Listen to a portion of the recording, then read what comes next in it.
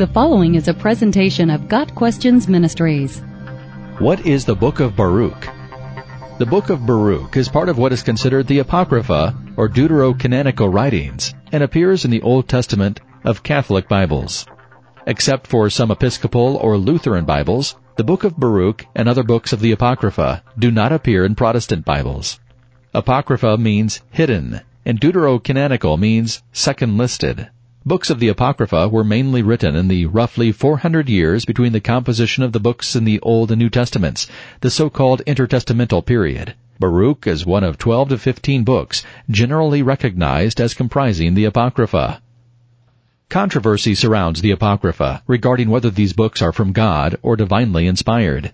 For example, some biblical scholars point out that Jesus never quoted any verses from the Apocrypha, although he quoted with great frequency from many Old Testament books.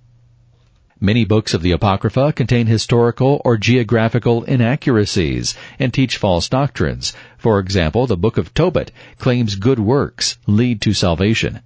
Plus, Jewish scripture never included any of these documents as sacred writings.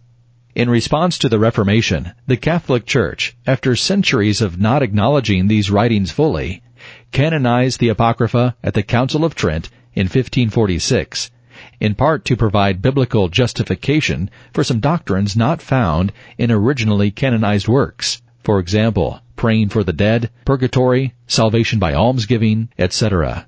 It was during the Reformation that doctrinal validity was judged against the principle of sola scriptura, or Scripture alone. So by accepting the writings in the Apocrypha that mention the above practices, not found in original Scripture, the Catholic Church could support its theological position and the validity of these doctrines during a tempestuous time.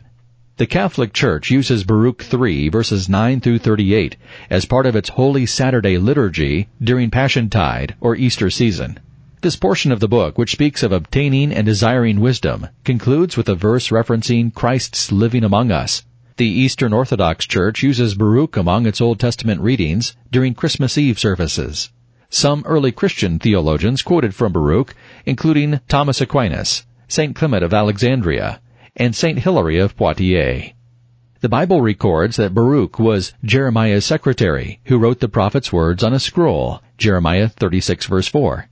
Within the book of Baruch, the central themes are Israel's disobedience to God, God exiling Jews to Babylon due to their behavior, God's just action, the need to repent and honor and obey God's word, and begging for God's mercy. In the first chapter of Baruch, it is stated that Baruch read this book aloud to Judah's king Jeconiah, Baruch 1 verse 3.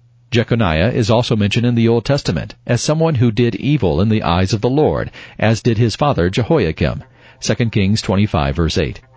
The book of Baruch is considered a prophetic book and was found in the Septuagint and Vulgate Bible. In many versions, the letter of Jeremiah is added as a 6th chapter. In other versions, however, Baruch concludes with a short 9-verse 5th chapter.